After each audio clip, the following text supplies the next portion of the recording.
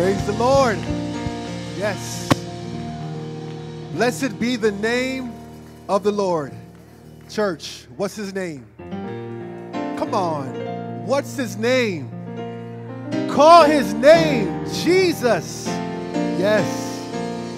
God, we love you. We appreciate you. I thank God that I am in the house of the Lord tonight. I wasn't here on Sunday night. I watched online. I was so jealous. Like, oh my goodness. This 1 week I missed church and God is moving. But he moves every Sunday. So God is good. God is good.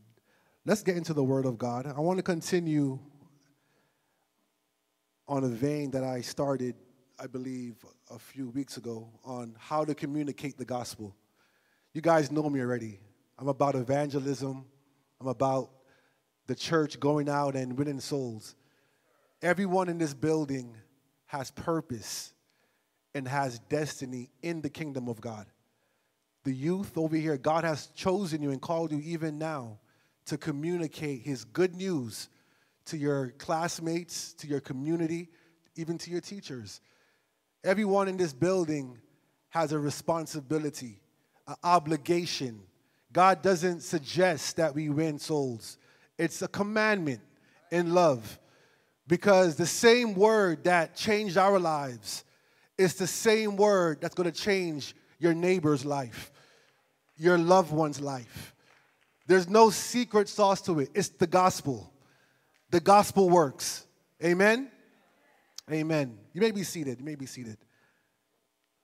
Well, today I was thinking today about this whole gospel thing, and I was meditating on the word, and I began to think about the correlation between Elijah, the prophet, and Elisha and Jesus Christ and his apostles. We see in the book of, I believe it's 2 Kings chapter 2, we see Elijah, the prophet of Israel, the prophet in that time, doing great works, and he had a mentee called Elisha. And we know the story. One of the highlights of that story is the mantle, the double portion, right? Elijah wanted the mantle of Elijah. And we focus a lot on the power and the double miracles that he did. And when we bring it down now to the New Testament with Christ, it's kind of the same thing. Elijah told Elisha, if you see me go up, then you'll have the mantle, right? And we see Elijah taken up in a chariot into heaven, right, with God. And we see that the mantle came down and Elisha picked it up. We see the same type of thing with Jesus, his apostles, in the book of Acts. We see Jesus ascending into glory. And a few days later, the Holy Ghost coming down upon his followers. It's kind of the same thing. And we get excited about it because power and anointing was released. Amen. But I saw something a lot deeper today. It just came to me. I'm like, man, this is beautiful, God. You see, the mantle, which represents responsibility. It represents the mentee taking on the responsibility and the goal and the dream of the mentor, right? That's taking the mantle. You continue on the mission. And it represents power. That's true. But also, I noticed something, that in that whole scheme of the mantle and power, there is something that's so important that we have to understand. And that it's the importance of knowledge and doctrine. Everybody say with me now, knowledge and doctrine. When Elisha picked up the mantle and went to test it out to see if he was authorized, he hit the water, right? Nothing happened. Am I right? Nothing happened at all. But what did he say next? What he said next was so crucial to the release of power. He said, where is the God of Elijah? When he said that and struck again, power and anointing was released. The power and the anointing was released when Elisha demonstrated understanding of the God that he was serving. And that comes from knowledge and doctrine. Doctrine is very important. Doctrine is not something that's reserved for preachers or reserved for evangelists and pastors, but God wants all his believers to know him. He wants all his believers to understand doctrine. Everybody say doctrine. Very important. So for the past couple of years, we would say to you, and it's true, the most powerful thing that you have to win souls is your testimony. Is that true? Of course. You're telling someone what God has done for you. You're testifying about an event in your life, how you were low and the God that sits high came down to your level and brought you up. It's a testimony. But I want to show you something in Scripture. And our first Scripture is here right now. Revelation chapter 12, verse 11. One second, get my water.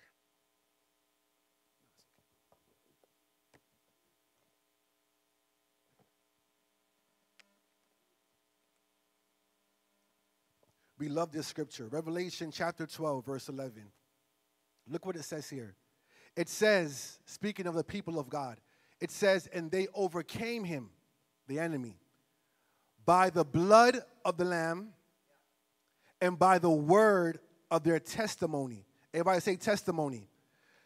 The blood and their testimony. They testify. What this means is that they testified about what the blood has done for them in their lives. Their testimony wasn't only about what God has done for them, but their testimony was filled with doctrine.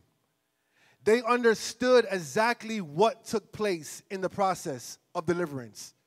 They understood exactly who saved them, how they were saved, and what God has prescribed for them to obey to be saved. They had knowledge and understanding. They understood doctrine. So we see here now in 2 Peter chapter 1, verse 12 through 15. Because I noticed that sometimes when we begin to speak on doctrine and begin to speak on Acts 2:38 and scriptures like that, that we know for years, we tend to clam up. We tend to get tired. We tend to become indifferent because we say, I heard this so many times. How many times am I going to hear the same thing over and over again? And when people say that, I ask this one question: are you giving Bible studies then? And the normal answer, even to you here today, if I ask that question, you would say probably, no, I have not been doing it. And I would ask you, why not? And the answer to the people that say they're tired of hearing doctrine, Pastor, they will say this: because I do not know how to explain it. I don't know the scripture. I don't understand what to say. I don't know what to say. And that shows me that because you hear something, it doesn't mean it's rooted in your heart. It doesn't mean that we should stop reminding you, put it into your remembrance, the things that the Lord has spoken of. Because really we don't know. Because if we knew, we would be communicators of the gospel. Can I get an amen for that? It's okay. I'm going to keep on going. 2 Peter, because it's true. 2 Peter chapter 1, verse 12 through 15. Look what Peter said. Before this verse, he is encouraging the saints. And he's giving them doctrine. And he's encouraging them to make their calling and election sure. And he's saying certain things that they knew already because he mentioned it here. So verse 12 says this: wherefore I will not be negligent or careless to put you always in remembrance of these things. He says, though you know them, and be established in the present truth. He said, I'm going to make sure that I'm not careless to remind you of these things, even though you know them, and even though you're sitting and standing in the truth. He says in verse 13, yea, I think it meet, as long as I am in this tabernacle or this body, to stir you up by putting you in remembrance. Today I want to stir you up by putting you in remembrance what the Lord have spoken and what the apostles confirmed in the gospel. Can I get an amen for that? He says this: knowing that shortly I must put off this, my tabernacle, my body, even as our Lord Jesus Christ, thank you, sir, has showed me. Moreover, I will endeavor that ye may be able, after my decease, to have these things always in remembrance. Doctrine is important. Doctrine is important. Understanding the Word of God is important. Why is it important, Brother Travis? I'm going to tell you why. Because God wants to use you. God wants to work through you. We are called co-laborers with Christ. God does not want you coming to church and feeding and hearing prophecy and hearing tongues interpretation and shouting and running and going home and telling no one about Jesus. Come on. When you're excited about something, it's a natural inclination to share. And we do it in the world. When we were in the world and we saw a good movie that was dirty and horrible and had no benefit to us, but we liked it because of our flesh, we would go around to family and friends and share. Go watch this movie. We would go to nightclubs in the dark. We can't see anybody sweating and intoxicated, wasting our lives away. But every week we'll go and invite friends and tell them about this club down the street, wasting our lives. Now we come to Christ. Now we come to God. And we are delivered. But we sit down and keep it to ourselves because of lack of knowledge. Not being able to communicate the gospel. This is a very important thing. God already spoke to us. He told us previously, He's with us. He said, I'm with you. Through the prophecies, through the preaching. He said, I'm never going to leave you. I'm doing a new thing. And we understand that the new thing is inside of us, but going forward, we cannot do what we always have done. It's time for us to be bold. It's time for us to apply ourselves to knowledge. Amen. It's time for us to stand and be who God has called us to be. When the Bible talks about being glorified in Romans 8, glorification is talking about God's opinion. It's doxa. That's the Greek word. Doxa is God's opinion. You see, man's opinion, when man glorifies man, it means nothing because it's full of lies and it's faulty. But when God speaks to you and tells you who you are and you're glorified because His opinion is being revealed in you, who God says you are, you begin to walk in. That's when you're walking with the Lord. That's when you're fulfilling the purpose of God. But we are co-laborers with Christ. When Moses went up to the mountain the first time to get the 10 Commandments, God did everything. God hewn out the rock. God wrote on the rock with His finger and gave it to Moses. And Moses came down Mount Sinai, saw the children of Israel acting a fool, worshiping an idol, and He broke it. And then God called them again to the mountain. But this time was different. We're co-laborers. This time He said, Moses, you hew out the rock and bring it to me. Let's work together now. And I will write on it. And the Bible says, go read it. The Bible says, this time when Moses came down off the mountain, that his face shined with the glory of God. He had to cover his face because Moses now was a co-laborer with Christ. When we become co-laborers with God, that's when the glory, that's who we really are, will break forth in the name of Jesus. Yes. Yes. Thank you. Now yes. Amen. There's faith in this house now. Praise God. God wants to use you. God wants to be in you and work through you, but we have to work with Him. He told us, I won't leave you. But the question is, are you going to leave God? Are we going to allow fear, apathy, and all the doubt and all these things override the measure of faith that God has placed in our hearts? Are we going to shout about winning Palm Beach and just watch it waste away? Or are we going to shout about it and be about it and go out into our neighborhoods and win this city? You can. God has given us everything that we need for life and godliness. We have it, but we have to be co-laborers. From the young to the old, we have to be co-laborers. If you were baptized and saved 2 weeks ago or 30 years ago, God is calling you now. No longer are we going to testify without doctrine. But now we're going to say Jesus is Lord and tell them through our testimony what he has said.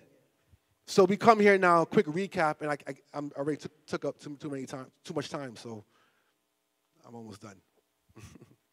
In Jesus' name. So Hebrews chapter 2, verse 3.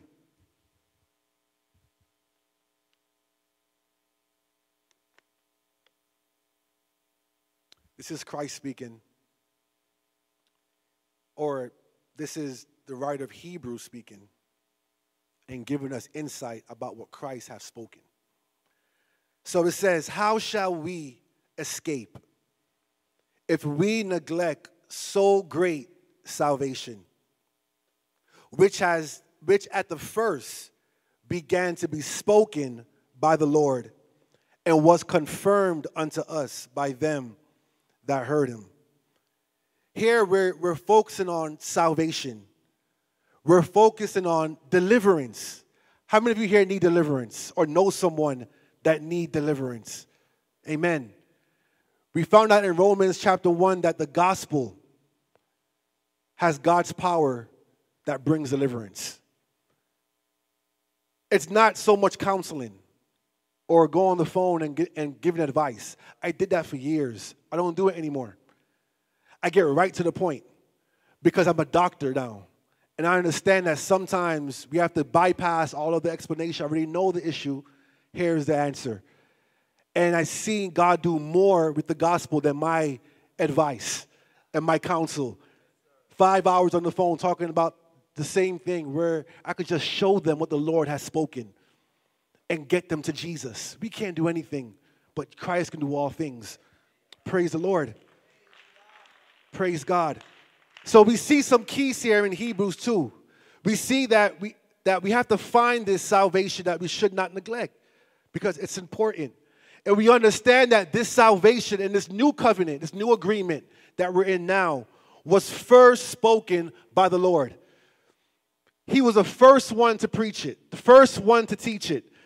He is the Alpha and the Omega. He is the first and the last. He is the beginning and the end. He's our example. He is the preacher. He is the teacher. So he came first and taught it. Then it says it was confirmed unto us by them that heard. So we have to find where was it first spoken of. And last time we spoke, we understand that it was first spoken in the 4 Gospels, Matthew, Mark, Luke, and John. There are the recordings of Christ's teachings. There we find the constitution of the kingdom. There we find what Christ taught his apostles to teach in the Gospels. Amen? And I'm going to quickly summarize what we have learned from Christ's teaching. We see that the salvation message would begin at Jerusalem. That's Luke 24:47. We understand that Peter has the keys. And these keys give access into the kingdom of God, the kingdom of heaven. And these keys were the words that Peter would say. You see, our words are the keys that unlock the miracle. Paul said in the book of, I think Romans or Corinthians, he says, we have the same spirit of faith, talking about the prophets in the Old Testament. Therefore, we speak. When you have faith, when you believe God, when you have received the knowledge, because faith has everything to do with knowledge. The Bible says faith comes by hearing, and hearing by what? The Word of God. We don't have faith in faith, but we have faith in Jesus and what he has taught and what he has said. That's why this religious world is in a mess, because their faith is not based on what Jesus taught. Their faith is based on man-made traditions. And that's why the apostolic church is here with the Word of God, with the name of Jesus, with the blood, to reach our world. God always has a remnant, and the remnant is always a few. He doesn't use the masses. He uses a few, the 70, the 12, the 3. Don't be intimidated by the few, by being the few. Embrace it. Yes, I'm different. I'm peculiar, but I'm chosen, and I'm a holy priesthood unto Jesus Christ. So I'm going to pray for you and not argue. Amen. Knowledge gives us the power to really love, honestly, to really endure, because we know we have the truth. We have the truth. I'm telling you, we have the truth. So Peter has the keys. He tells us we must believe. Mark 16:16, John 7:38. We must repent. Luke 24:47. We must be baptized. This is Christ's teachings. Mark 16:16. Remission of sins will be in his name. Luke 24:47. Believers should receive the Holy Ghost. That's John 7:38. Believers will be baptized. Mark 16:16. And believers receive the Holy Ghost. Are you a believer today? So now we see the confirmation. Not only have we seen the teaching of Christ, not the teaching of our pastor. If you're online watching your pastor, not what he says versus what God says. A man of God, a pastor, is going to preach and teach what Jesus said. So when you go to church on Sunday and Wednesday and you hear teaching, and you go back to the scriptures now to see what Jesus said, if it's different from what Jesus said, leave. You're in the wrong place. God will give you pastors after his own heart. We need a pastor. I'm not saying to stay home. I'm not saying to watch YouTube preaching all the time and to stay home. That's not of God. I'm saying that where you are is not where God wants you to be at this time going forward. So we go now to the book of Acts. We're not going to leave the 4 Gospels and then go into Revelation. We're not going to leave the 4 Gospels and go into 1 Samuel. We're going to flow in the New Testament. We're going to flow with Jesus, right? So we go right to the next book, the book of Acts, is where we see the confirmation of what Jesus taught. So we go to Acts chapter 1, verse 3. I'm showing you guys how to teach a Bible study at the same time, okay? You flow through the Gospels, and then after the Gospels, you go right into Acts. You're just flowing a stream. Amen. So now we see here in Acts chapter 1, verse 3, it says, to whom also he showed himself alive after his passion, speaking of Jesus, by many infallible proofs, being seen of them, listen, for 40 days, and speaking of things pertaining to the kingdom of God. Jesus Christ wanted to make sure that what the apostles preached and taught after his ascension would be correct. Not only did he train them for 3.5 years, but after the crucifixion and the resurrection, he stayed a little bit. He had a conference, a minister's conference for 40 days, teaching them, speaking of things pertaining to the kingdom of God. He wanted to make sure that these guys knew what to do and what to say. So we go to Acts chapter 1, verse 9.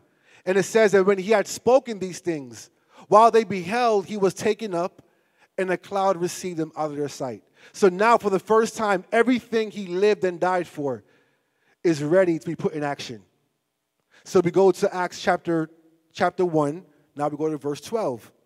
It says, then returned they unto Jerusalem, and from the mount called Olive, which is from Jerusalem a Sabbath day journey. Remember, Luke 24:47 told us that this gospel was going to be preached the first time in Jerusalem, beginning in Jerusalem. God is strategic. They had no clue how they were going to get there or what would cause them to be in that spot, but they knew he spoke it. And after certain events took place, they find themselves now in Jerusalem. This is very, very important because this is where we're going to hear the gospel.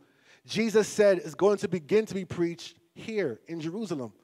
So we move on now, and we understand in Acts chapter 2, verse 1 through 11, the 120 are in the upper room, and they receive the promise. They're baptized with the Holy Ghost. And the Bible says that all 120 received the Holy Ghost and spoke in tongues. Let's pause right there. Because as you're doing Bible study, this is a good place to show someone that everyone that receives the baptism of the Holy Ghost will speak in other tongues or new tongues or unknown tongues. Same thing. All right?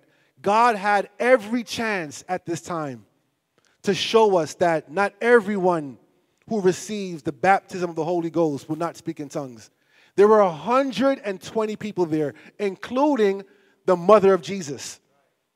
And the Bible says they all spoke in tongues when they were baptized with the Holy Ghost.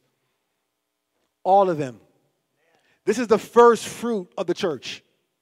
This is the first fruit off the tree. How many types of fruit does a tree bear? One. An orange tree is going to bear an orange fruit, an orange. An apple tree, an apple. The church is going to birth believers. And believers are going to have the same experience because that is God's plan. It's not one speak in tongues and one only prophesies, and then there's confusion. No, God says every believer will be filled with the Holy Ghost and speak in tongues in the name of Jesus. So we come now to Acts 2, again, going down some more scriptures to verse 12 and 13. And it says, and they were all amazed, speaking of the Jews who were there.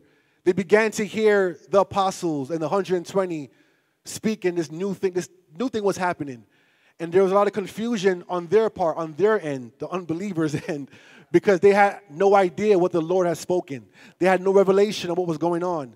So they were confused. So it says here that it says, and they were all amazed, that's one, and they were in doubt, saying one to another, what meaneth this? Others mocking said, these men are full of new wine.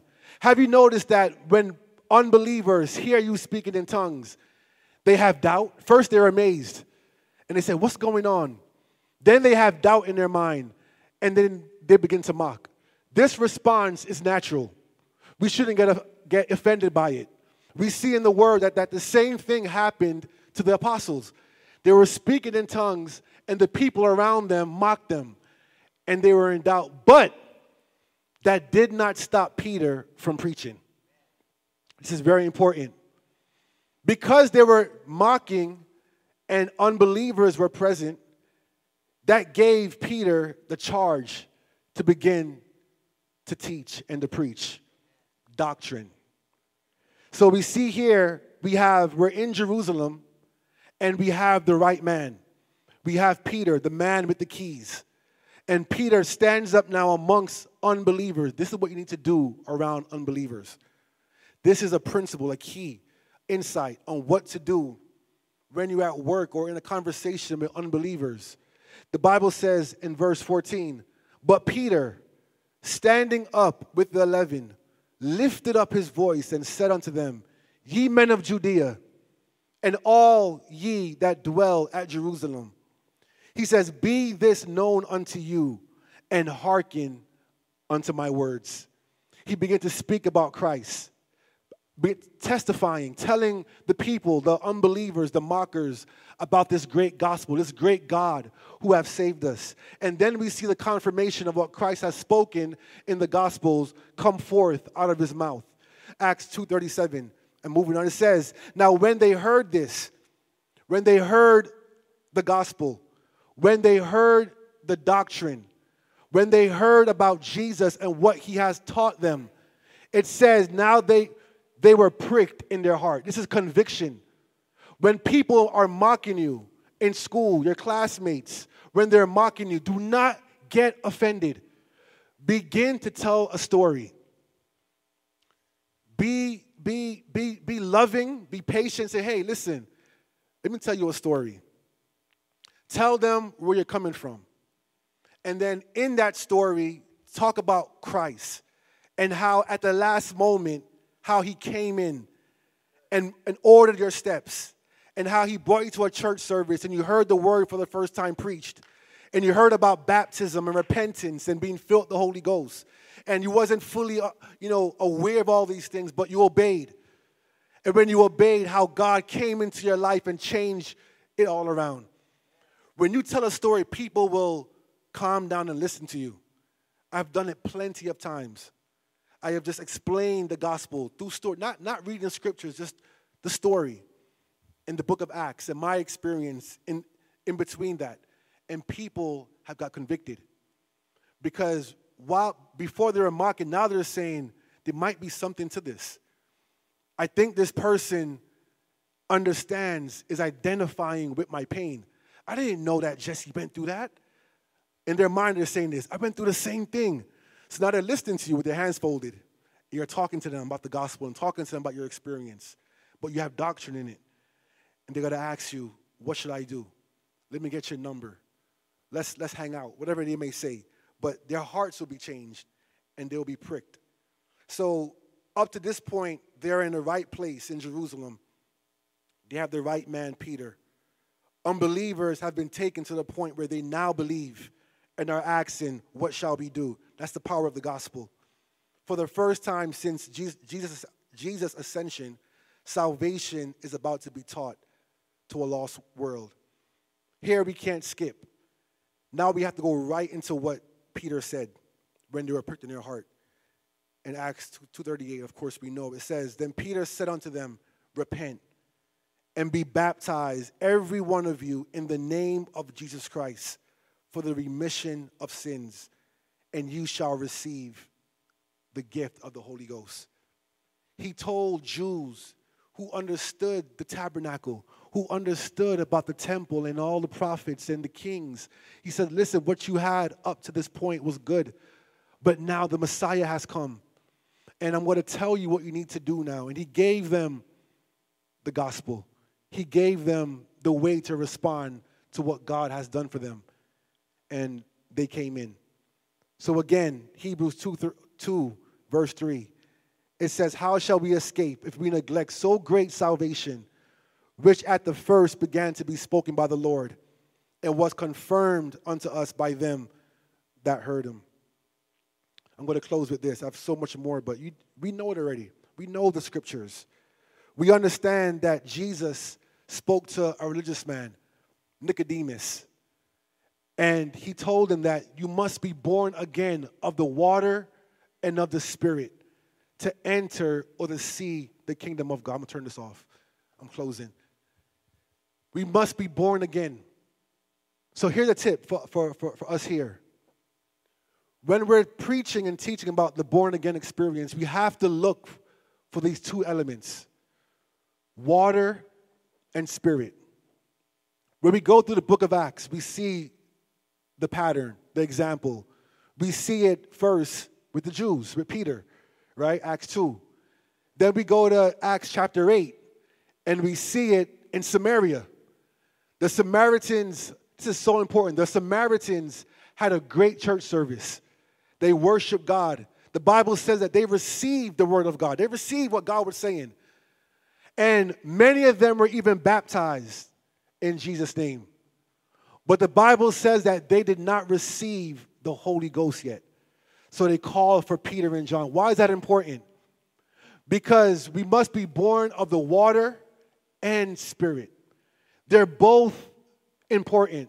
And the conjunction, it connects water and spirit. They're both needed to receive the born-again experience. Just like believing and baptism is important for being saved. We live in a religious world. I want you to see this going forward. When you see someone teaching false religion, especially on doctrines of like baptism and the blood and these things, you will notice something. They will never use scriptures on that subject, like for instance, baptism.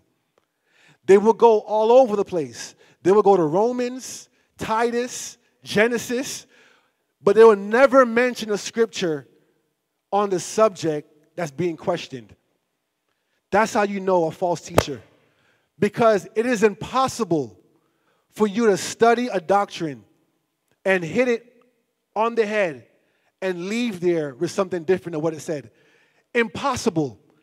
So when you want to understand now about water and spirit, you're going to look for the water and the spirit in Scripture. We're not looking to commentary. We're not looking to, anything else but what God has already given us in the Word of God. And we see it throughout the book of Acts. We see the water in the spirit. Cornelius, the eunuch, every believer was born again through water baptism in Jesus' name and being filled with the Holy Ghost. Can we all stand, please?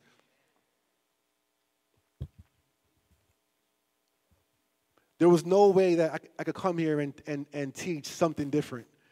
This is what the Lord wants us to get back into.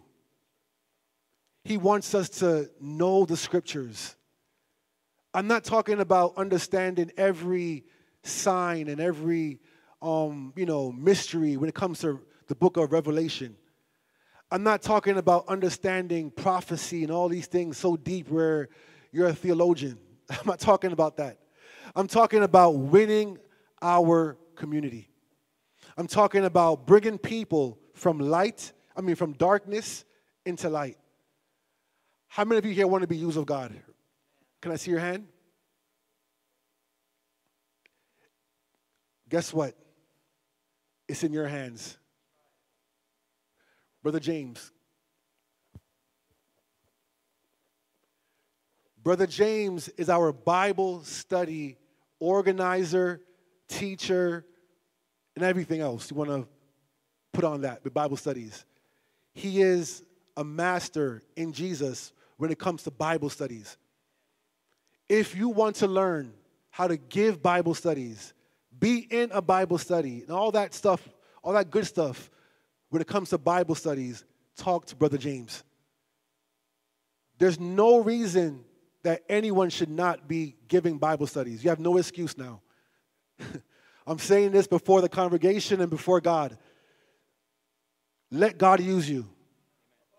The tools are here. We have the tools. The platform is here. All you need is here. The literature, the scriptures, the encouragement, everything you need to be effective, the Holy Spirit, everything. A good pastor, ministers, brothers and sisters in Christ. Listen, we need to fill this sanctuary for Jesus. Success in the kingdom of God is quantifiable. It's not about numbers when we're comparing with other churches. No way, that's flesh. But it's about numbers when we're saying, God, we see what we've been doing in this city. And we're looking, and this church, let me tell you something, this church is a 3,000 membership church. 3,000 ministers, I'm trying to say, ready to reach God. And guess what? That's not even enough people. We're in a county of what, 2 million people? About 2 million people. 3,000 is not even 10%. Right? So, listen, the time is now. COVID-19 has been a horrendous, thank you, brother, has been a horrendous pandemic. People have passed away. People have gotten sick. But at the same time, there's beauty in it. Because God is sovereign and He's in control. And more than ever, people are willing and ready to hear hope, to hear about love, to hear how their pain and their affliction could be healed. A lot of people's hearts are bruised, broken. But Jesus Christ was anointed to preach and to bind the brokenhearted. Praise God. And give us oil of joy and the garment of praise. And we are an extension of Jesus Christ. So we have the answer, but we must be co-laborers with Christ. I'm going to ask Pastor to pray for us because we're going somewhere. Are you coming? Say yes if you're coming. Say yes. Are you coming? You online, are you coming with us? We're on a journey to win souls in Jesus' name.